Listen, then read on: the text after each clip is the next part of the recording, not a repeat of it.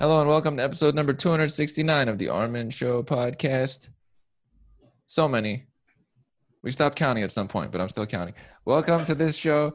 On this one, we have author of the book Samsung Rising, the inside story of the South Korean giant that set out to beat Apple and conquer tech, and the maker of most of my products that I've had for many years, Geoffrey Cain. Welcome to the show.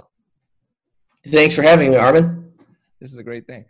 Now, I will point out, just in that fact, I have an S9 Plus, I had an S6, I had a Samsung Droid Charge, I have a Samsung printer, I used to have a Samsung monitor. Samsung has been in my existence, and that's part of what interested me in the book in the first place.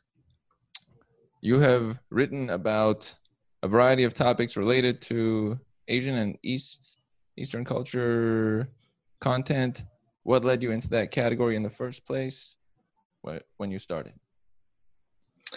So I was a foreign correspondent for a long time. Yes, so I was in Silicon Valley, and then I was in East Asia, like you said. So I was covering Korea, Japan, Southeast Asia, China. I was first in East Asia about 10 years ago. So this was in 2008, 2009, around the time of the financial crisis of 2008. And I was a correspondent there. So I was in Korea one day, and I could tell you a little bit how I got into Samsung. It was that I was covering Korea already. So I was there as a journalist. I was a correspondent. I was at The Economist, and then I was at Time Magazine. And then for a while, I was a freelancer. And one day, I got an email. It was an email from this editor at Fast Company magazine, which is a tech magazine based in New York. And they said, hey, we're going to do a big story on Samsung. Samsung is a Korean company, and they made it clear most people think that Samsung is a Japanese company, but it's actually Korean. And they said, of course, you know that because you live in Korea. Of course, I did know that. But they just wanted to make it clear that this was a major multinational technology supplier that made everything from smartphones, displays, TVs, semiconductors. Even within Korea, they made apartment blocks. They were making microwaves. They were running a credit card company, financial company. I mean, they were doing so much stuff out there that a lot of the world doesn't see. And of course, I got this commission for this story, and I was thinking, oh, wow, this is really interesting. So I know that Samsung is Korean, but I didn't realize just how much they do and how much they matter to Korean society. So Koreans call their country the Republic of Samsung, and that actually, it sounds kind of ridiculous. I mean, would America be the United States of Apple or the United States of Amazon? And Amazon is big enough now that maybe we could call America the United States of Amazon. Jeff Bezos is some kind of lord who just controls the White House. Who knows? But over there, it's just at another level, and it's just at another level because one company within the Samsung group, which is Samsung Electronics, makes up 1/5 of the entire economy of the GDP of Korea, the exports of South Korea, which is just incredible to me. I mean, is there any American company or European company out there where we have one company and they're supplying 1/5 of all the exports from that company? It's totally ridiculous. It's not just now, but even if you go back in history and look at America 50 years ago or Germany 40 years ago, back when Germany was an industrial power, you never find a single company that does something on that level. And that's what I found incredible. So I got this story, and I had this offer. I am going to tour the Samsung headquarters for a few days, and I spent these days interviewing some of the top executives, some of the top executive vice presidents, other groups of people. It really was something that was just it was like a never-ending series of interviews where they told me about how great this company is and how much they love Samsung, and Samsung is a part of Korea. But the thing that I found so fascinating about this was that just a few months earlier, the chairman of Samsung, a man named Lee Kun-hee, who's sort of like the Jeff Bezos of Korea, was pardoned by the South Korean president for tax evasion charges, released.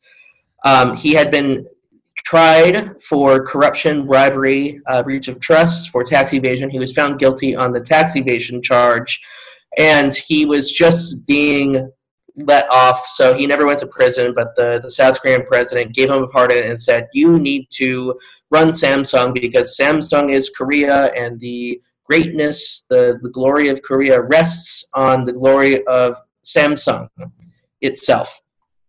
And so, I'd be touring the Samsung headquarters just, it's like 5 months after this happened, after this pardon happened. And this guy, so the chairman of Samsung is a convicted criminal. I mean, it's like, and he's the chairman of Samsung. And I would ask executives at Samsung about him. So what do you think about the chairman? He was convicted of all these crimes. What do you think about all this? And they literally said, the chairman created a miracle. The chairman created this new society for us. The chairman created this glory, created this company that we built. Like he laid down the vision, and we built Samsung as a major dynastic firm that simply cannot be replicated anywhere else. That they're innately superior. We are, it's Korea, it's Samsung. We are, a part of, and literally Samsung executives would say this to me off the record, like I wouldn't be recording and we'd be meeting in coffee later, and they'd say, well, you have to understand our race. The Korean race is something that, you have to understand that we're innately somehow superior and pure, and we understand how to build a business. And I was just, running around. I just found this so, it was just a mixture of hilarity and like, I don't know, like amusement. I was just like, what? Would you walk around? I mean, I've never walked around a company before, and people are talking about the master race and how like the race is something that's pure and genteel, and we need to understand the Korean people. Like, would you go to Apple and Steve Jobs would be saying, "Oh, the American people have built this company. The American people built the iPhone, and I control the White House, and I can call Donald Trump anytime I like, and that's just that." So I got a kick out of this company. I was thinking, wow, this place, like, they're really successful, but they're kind of funny, and they're a little bit weird, a little bit strange. And I want to write a book about this company because this company is just so massive. I mean, just so incredibly, they're one of the biggest technology companies in the world, the second most profitable after Apple. They are the company that supplies everything, semiconductors, displays, they make the televisions. Like, basically, if you're an American walking around LA or Chicago or New York, there's a good chance that in your pocket somewhere in your home, you're covered in Samsung products. I mean, you're covered in either the chips or whatever, the silicon, the glass. There's so much that you're basically covered in. And you're basically like a Samsung automaton, but we don't actually realize it because Samsung doesn't have the brand power of a company like Amazon or Apple or one of those other firms. So I set out to write this book, but I didn't want to write it like a typical business book. I think, when I was approaching publishers would say, oh, you want to write, you're based in Korea and you want to write a book about Samsung, so why don't you do a book about Apple versus Samsung? How about, start the book and Steve Jobs releases the iPhone, and then Samsung releases the Galaxy, and then there's a fight, and then they sue each other, and then, it's like at the end, somebody wins, somebody loses, and there are some business lessons to draw. But my response to that was absolutely not. I'm not writing a book like that, because you have to understand that you can't understand East Asia, you can't understand Samsung, Sony, Huawei, any of these major firms just by looking at American business culture. That East Asian business culture is so different. I want to tell the story of a dynasty. So I want to tell the story of a company that's more like Succession or Game of Thrones or one of these major television dramas, and not just like Apple. It's not Steve Jobs running around creating his genius iPhone and people just kind of do what he says. This is the story of a major power struggle within a family dynasty, which is the Lee dynasty of Korea, enormously influential, wealthy. It's the wealthiest family of Korea. And I wanted to tell a story about this family and how they built a company that also happened to build a nation and define a nation, so much that Koreans called it the Republic of Samsung. So that was my goal in this book. And just to answer your question, I'm going a little long here, but that was the whole idea behind what I was doing. That I wanted to show that, like what we experience, you and me being in America, like we're Americans, and we go to the local Best Buy, or we go on Amazon.com, we just buy products, and we load up Uber, and Travis Kalanick at Uber is designing his own thing and disrupting the industry. Samsung, Korea, and a lot of East Asia, it's not like that at all. It's completely a different story. It's the story of a kingdom and a castle and a dynasty, and they're trying to wrest power from each other and build their empire. To they want to, like these rival families in Korea from these different companies. They want to slay each other, and they want to come out the victor. And that's that. It's not about building the new product. It's not about building the iPhone or the latest car. It's about drama. It's about politics, and that's really the story here.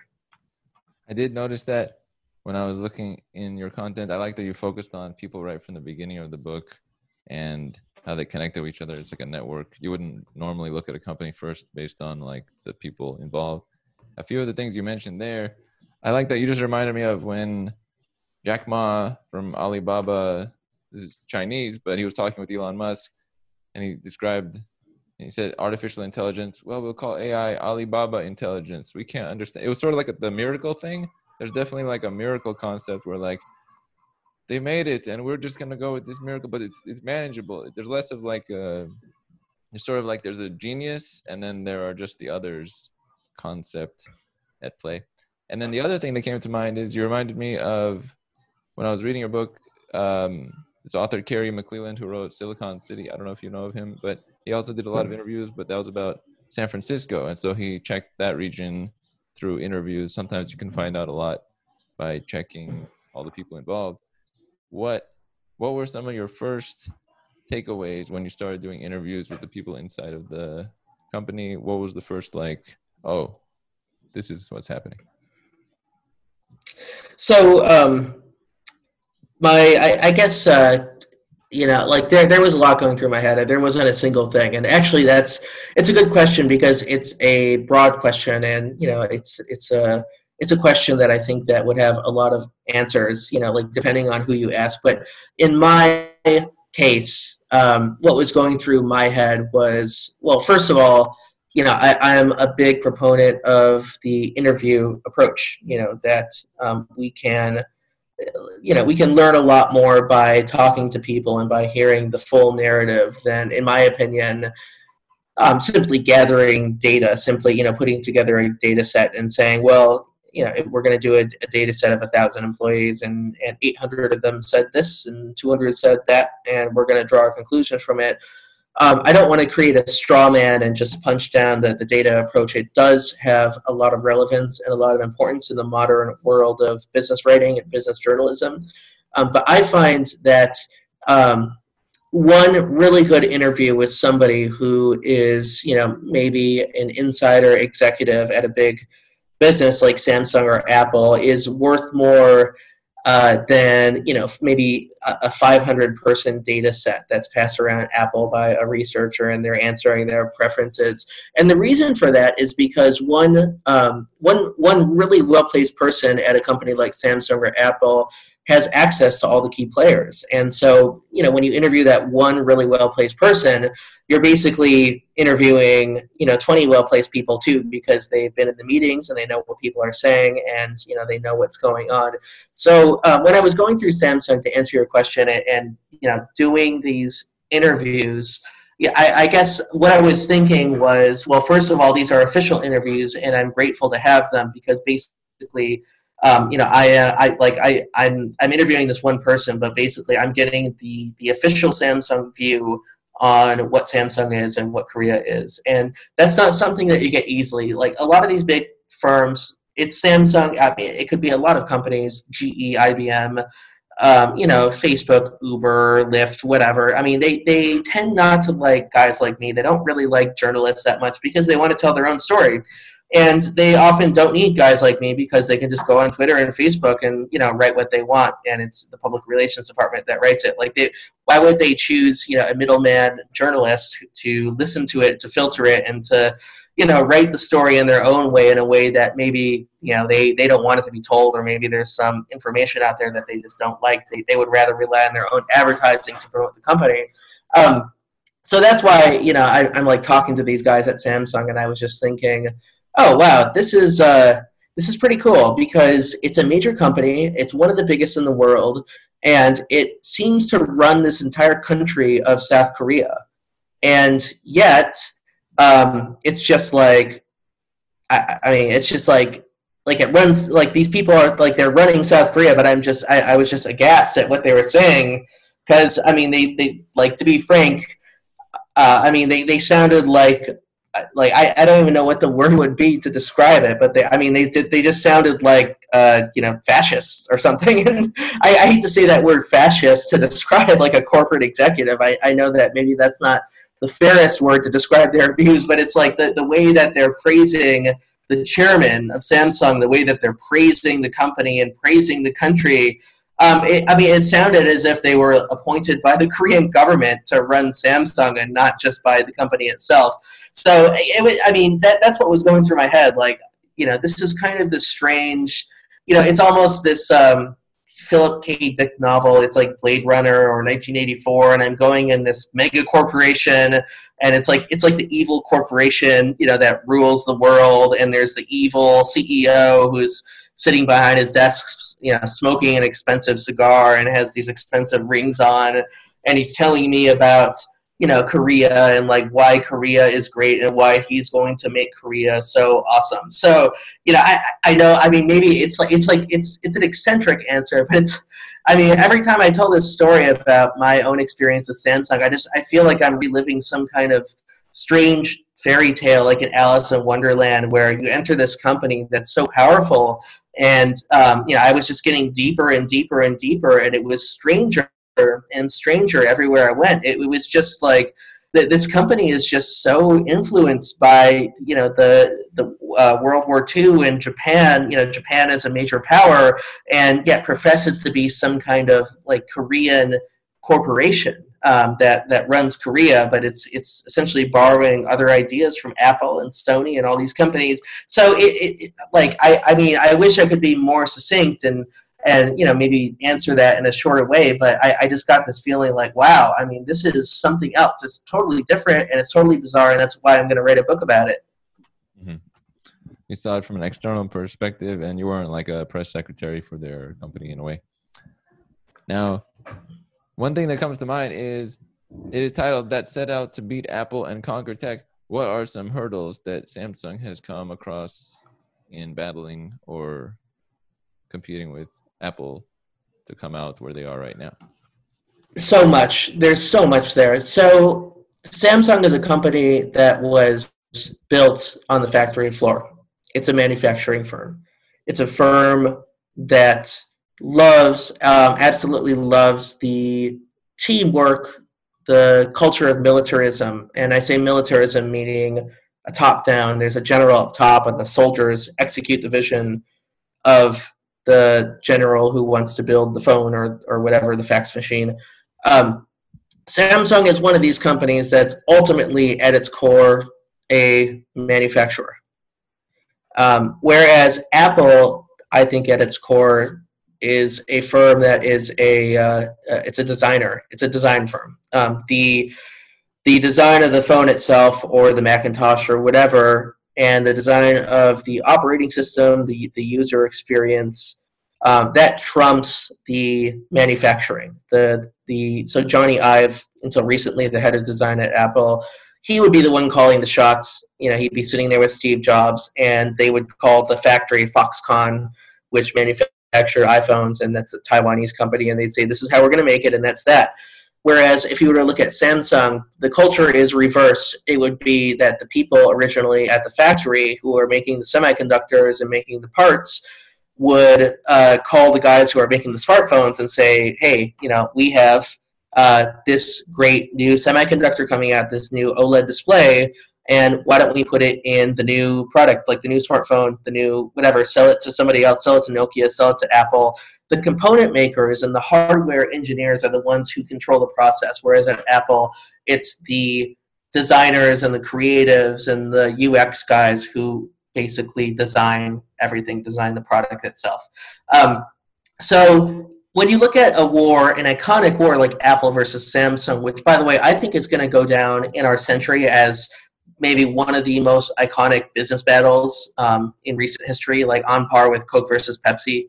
You know, it's going to be one of those big ones that people are always going to look back and say, oh, wow, they're going to say that Apple versus Samsung thing, that was insane because it cost so much money to both sides and neither side actually won. And one of the reasons neither side won is because they both had enormously different strategies and enormously different outlooks on how business should be run and how business should be done. And it's like what I said before about, you know, Apple versus Samsung. They're both, you know, hardware versus design, manufacturing versus design. So when you're in a manufacturing company, you're on this constant cycle of, you know, new updates, like new products that need to come out. Whereas when you're at a design company like Apple, you can create one design in, say, the year 2007, and that sets the DNA for every single iPhone that's going to come out for the next 10 years. You know, like every iPhone has basically looked the same. There haven't been many changes, you know, like since 2007 when Steve Jobs first announced it. Like there are some, but it's not that different. Whereas if you look at, you know, Samsung phones, there's a zillion options. You know, there are like every year, you know, there are something, it's like 8 new Galaxies and, you know, like 20 new semiconductors. I mean, there's a never ending pile of products coming out from Samsung. So what that does at a company like Samsung is it naturally creates this culture of, we have to meet the next deadline. We have so many products to put out. And so we have to find the other guy and we have to imitate them or maybe even copy them. So in the case of Samsung, they looked at Apple, like they actually were not taking the iPhone that seriously at first. But after the Korean government lifted this ban on the iPhone, it was a protectionist measure. It was lifted in 2009. Suddenly there were all these iPhones coming into Korea, and Samsung executives were looking at that and saying, oh, crap, you know, we're in trouble. There are all these iPhones here, and they're really like cool, like young people like them, millennials. It's the new thing, and we don't have a smartphone of our own, but we do produce all these components. We produce all this hardware, so why don't we just put it all together, assemble it together, and just create the same thing as Apple? And that's essentially what they did. They created a copycat of the iPhone. That was the Galaxy, and that's why Steve Jobs sued them. And, you know, that's why, you know, Apple went into this big lawsuit. I could get into that on and on, but just to sum up, it's a myth that Apple won this lawsuit. So Apple actually did win the last case, and it dragged on for about 8 years. But Samsung said that they're going to countersue again for, it was like the 7th or 8th time that they were going to countersue. So Apple and Samsung actually settled on undisclosed terms, which means that actually, even though Apple might have had the upper hand, it was actually a draw, and neither side had actually managed other sides' products off the market. Like neither side had actual damages from the other side. So basically, like both sides were just a draw.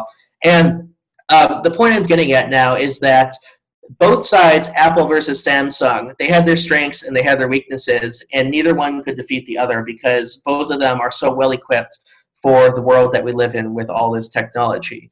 The Apple side is creative, it's premium, so Apple tends to approach the industry from the top. They create the expensive,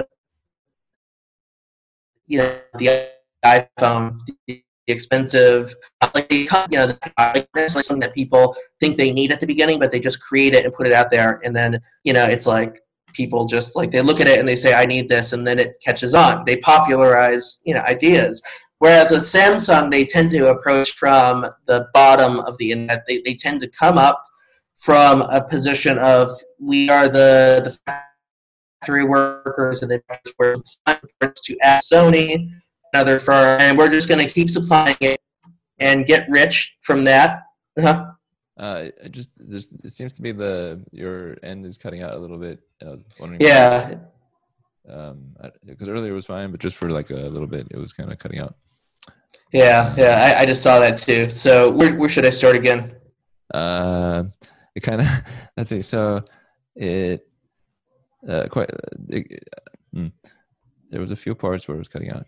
So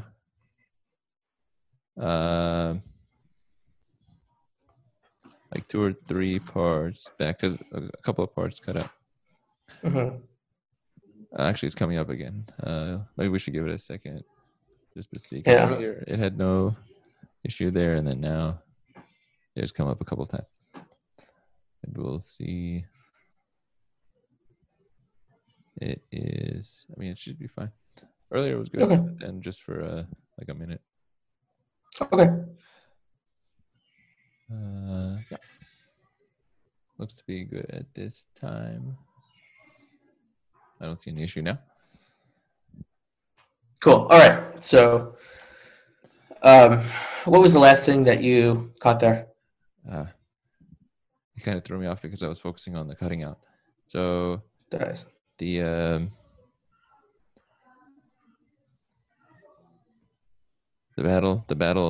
lawsuit between Samsung and Apple, and then how it was back and forth, and then it was a draw, and around there, that was definitely in there, but around after that. So the battle between Apple and Samsung, it was a draw in the end. It wasn't something that Apple just simply won, and that was that, and then Samsung was the copycat. What actually happened was that both sides settled in the end, and it was simply a difference of the strengths and weaknesses of each company. That, Apple is a company that it doesn't actually make the phones itself, but it designs them. It has the vision for the phone. Steve Jobs has his idea for what an iPhone should be. He has the Mac, the iOS, and the operating, the software. He has everything planned down to the design and to the pixel, and then Apple makes the phone. Whereas when you look at Samsung, it's the opposite strategy. The Samsung executives are manufacturers, and they're factory workers at their core. That is their DNA. So they make the parts, the guts, the semiconductors, the silicon-based components. They make the displays. They have a joint venture with Corning, a major glass company, to make glass. I mean, it's just like Samsung is a manufacturer, and they just make everything they can. And so when Apple releases something like an iPhone and it's successful, Samsung looks at that, and the gut reaction of the executives is, well, wait a second. Yeah, we're making every single part, every single component. I mean, we make everything that assembled together is an iPhone, basically. So why don't we just make our own iPhone? And the natural reaction of that is to copy, to imitate, to just follow the other guy. And it's a weakness in the Samsung model, but the strength of the Samsung model is that they can execute, they can move fast, and they can say, I'm going to make this faster than you can, and I'm going to catch up to you and make it better in 2 years for cheaper. That's where they succeeded. And that's where Samsung succeeded over all these years fighting against Apple. For a long time, the iPhone, after Steve Jobs died in 2011, the iPhone was starting to fall behind. The iPhone was falling behind Samsung. And the iPhone, it wasn't innovative. This was in the first half, 2011 to 2015 of the decade. And it was simply that the iPhone was the same thing in each version, each model. It was not being updated that well, whereas Samsung was putting out new, display technologies, new OLED technologies, new screen sizes, they were the ones who were putting out like the first waterproof or water-resistant phone. I mean, Samsung was a company that was putting out the first features of anyone, whereas Apple was actually catching up to them. So Apple was actually the follower to Samsung for a long time. And this is why, in the end, Apple was just not able to argue successfully that Samsung was a company that was copying Apple, because Samsung could turn it around and say, well, I mean, how are we copying Apple? We made the bigger screens. We made the better displays. We made the better hardware. And Apple actually was second to that after Samsung. So I think that, in the world now, we live in a world where I think that people have gotten beyond the I guess the conception that Steve Jobs is this brilliant genius who invents things, whereas everyone else is copying Steve Jobs. I think that we've gone on this smarter world where I think that we've realized that even a guy like Steve Jobs, as smart as he is, he's borrowing ideas. I mean, the iPhone, it was the product of borrowed ideas, and it was the product of I'm going to take that from Sony and that from BlackBerry and that from Nokia, and I'm going to combine it all together and popularize it. I'm going to make it a new phone that's basically not that different from what came before it, but it's popular and it's usable. It's a phone for the masses that anyone can just pick up and use. And that's I think that's why Apple started to lose its steam at the end of this battle. Like, Apple lost its cool factor because people started to realize that Apple wasn't inventing stuff. It was popularizing stuff. It was thinking of ways of just making it more usable and more interesting. And that was it. Mm-hmm. It's more of like a marketing thing than the actual content. There's something to that genius concept that we just came back to there, that it's sort of, it distances the person describing that from that, because then they're saying, oh, it was out of my hands. But actually, we all share knowledge. That's the only way we figure out things as people. So that separation isn't really true in a way. Apple has done a great job of that kind of marketing that you're describing there. One thing that came to mind is you described some of the deals that went on across the years in partnerships with certain well-known figures. Were there any, like, one or two key moments that changed the trajectory of Samsung based on who they partnered with or a decision that they made?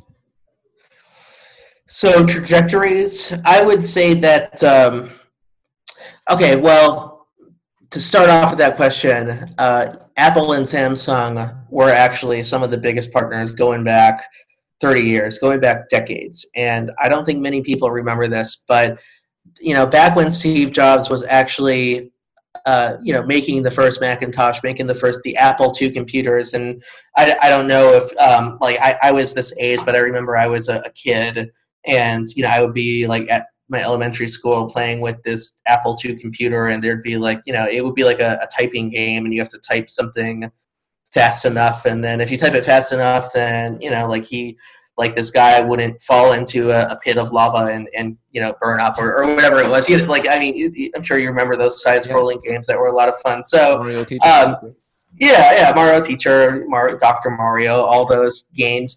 So, Steve Jobs, he had this idea for the Apple II, the Macintosh in those days, and it was the same as what's been happening today. He said, I have the vision. I got Steve Wozniak, who's a great programmer, software developer, hardware designer, but where do I get the actual components at scale, at a reasonable price, and at high quality? And, he looked around. Steve Jobs traveled the world. He was in India for a while studying, spirituality. He was in Japan. He was visiting Sony. He met with Akio Morita, who was the CEO of Sony, a brilliant, brilliant leader. And actually, Akio Morita, we could get into that another time, but he was the Steve Jobs of his day, and he's the one, I think, who created Steve Jobs as he was. I think that he was the mentor who made Apple what it was. One of the things that Steve Jobs did while he was traveling throughout Asia was that he brought his top executives to Korea. And at the time, Korea was extremely poor.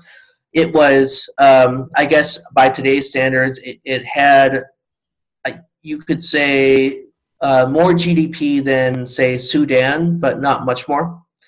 So a very poor nation, a struggling nation, a nation that wasn't really understood by the world, that was subject to all kinds of terrible racist attacks.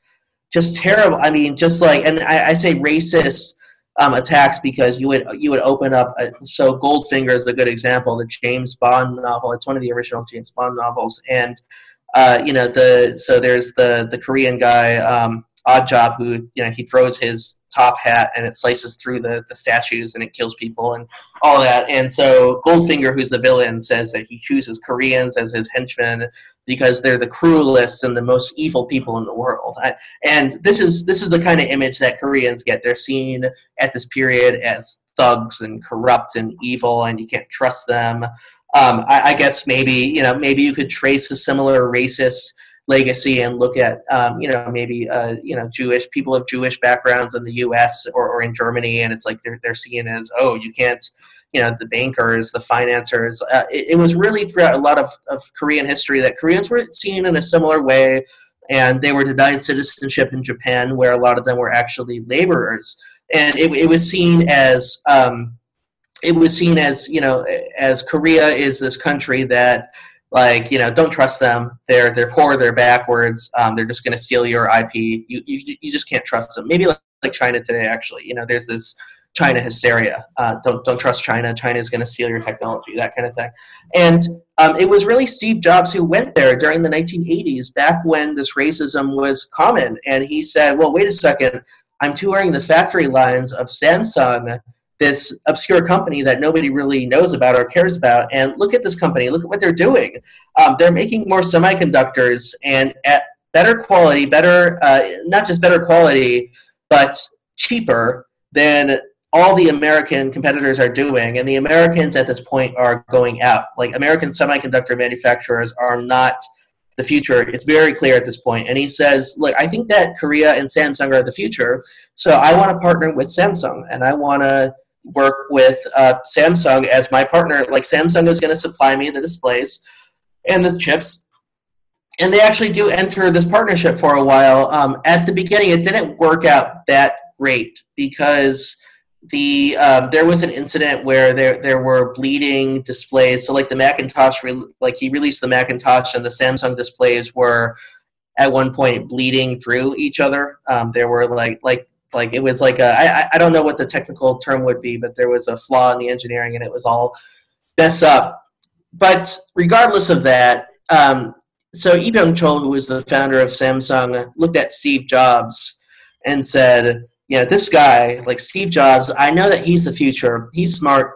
He's brilliant. And I think he's going to change things. He's going to stand against IBM, and he's going to be the next big thing in technology. Now, what he didn't predict was that Steve Jobs was going to be fired by the board. There was a power struggle with John Sculley. No one can predict something like that.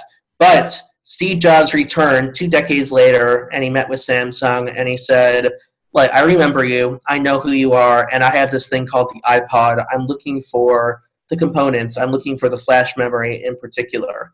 And it was Samsung's innovations that allowed the Apple gadgets to happen, the iPod in particular, and then the iPhone. Without Samsung, the iPhone would not have happened as it did, and it might have been delayed. It might not have happened at all.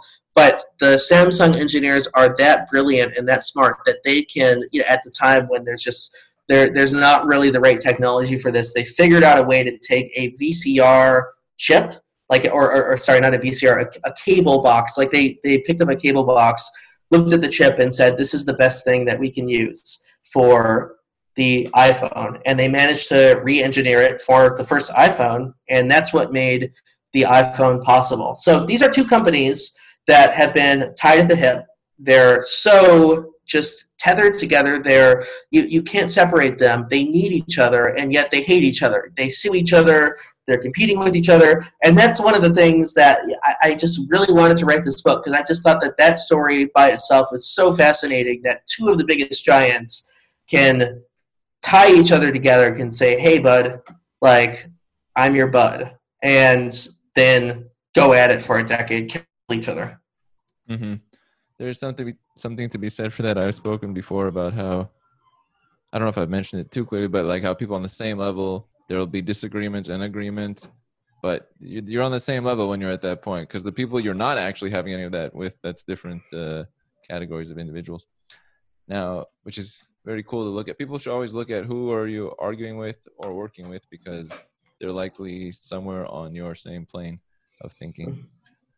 One thing I like to always do is, if you were describing a message about Samsung or what you have taken from understanding about them that you would tell to all people of the earth as a point from your book, what might that point be? I think the biggest point from my book is that, like, America is not the world. Just remember that, the average guy who, you go through business school, you get your MBA or maybe business undergrad. You're coming out of a school that's the product of a society and the product of a country, and what you're learning is tailored for America or for the West. Like maybe you can go to Germany and it'll be similar. But remember that as an international businessman, cultures and societies are different everywhere. They have different histories, different origins, languages, different social structures and social circles. They have so much that you as a young business graduate or maybe even an experienced businessman just simply cannot see by nature of growing up in one country. Or I mean, in America, if you're an immigrant, like even growing up as an immigrant in America, I mean, maybe you can see one society where you came from, but that doesn't mean that you can see Korea or Japan or Mongolia or wherever, Saudi Arabia. There's so much. I mean, the world out there is just the market, the cultures, the societies. It's so complicated, and there's just so much that, even I, as this, I've been a foreign correspondent for 12 years now, and I go into an interview, I go in to talk to people, and I just can't. There's just so much that catches me by surprise. Still, I mean, like I'm in Turkey right now. I'm a Middle Eastern correspondent, and the Middle East has all these wars, and you open the LA Times or the New York Times, you can read about the bombings, the wars, the conflict, like all this stuff that's been going on here for decades, and some would say centuries. I mean, just millennia of conflict. It's like, like even though I read about it in the news and, like I try to do my work here, there's always so much more that I can't see. And I think that one of the lessons of my book is that if you're in business or whatever field you're in, pick up a book about Samsung, or, it doesn't have to be Samsung. It could be whatever. Pick up a book about another culture outside your own and read it. And just think about how much of that in there is just stuff that totally catches you by surprise. Like if you were given a job by your boss and they said, go to India and do this or that, or, work with this Indian migrant who just came from New Delhi, like, would you know any of this at all if you didn't read that book? So that's really the goal with, my book, is that I was reading a lot of these Silicon Valley books about Uber, Facebook, and whatever, and Apple, and I was thinking, like, why isn't there something out there about a major company that's not American? And the deeper I got into it and the more I learned about it, I was just constantly surprised, and I realized how little I actually knew about Korea despite living in Korea and reporting on Korea and even learning Korean. There's so much that, it's just, you can't see it, and you have to just expand your horizons and read a lot and talk to people and just try to learn about the world out there, because the world is not America. Mm-hmm. There are more things to reach for, and then we can also improve our brain plasticity maybe slightly by expanding beyond what we have done. Yeah, exactly. I would like to thank you for having been on this episode of the show, and it would be great to have you back on again in the future. Yeah, thanks for having me, Armin, and happy to come on. So shoot me a message sometime, man. You know it. And we are out.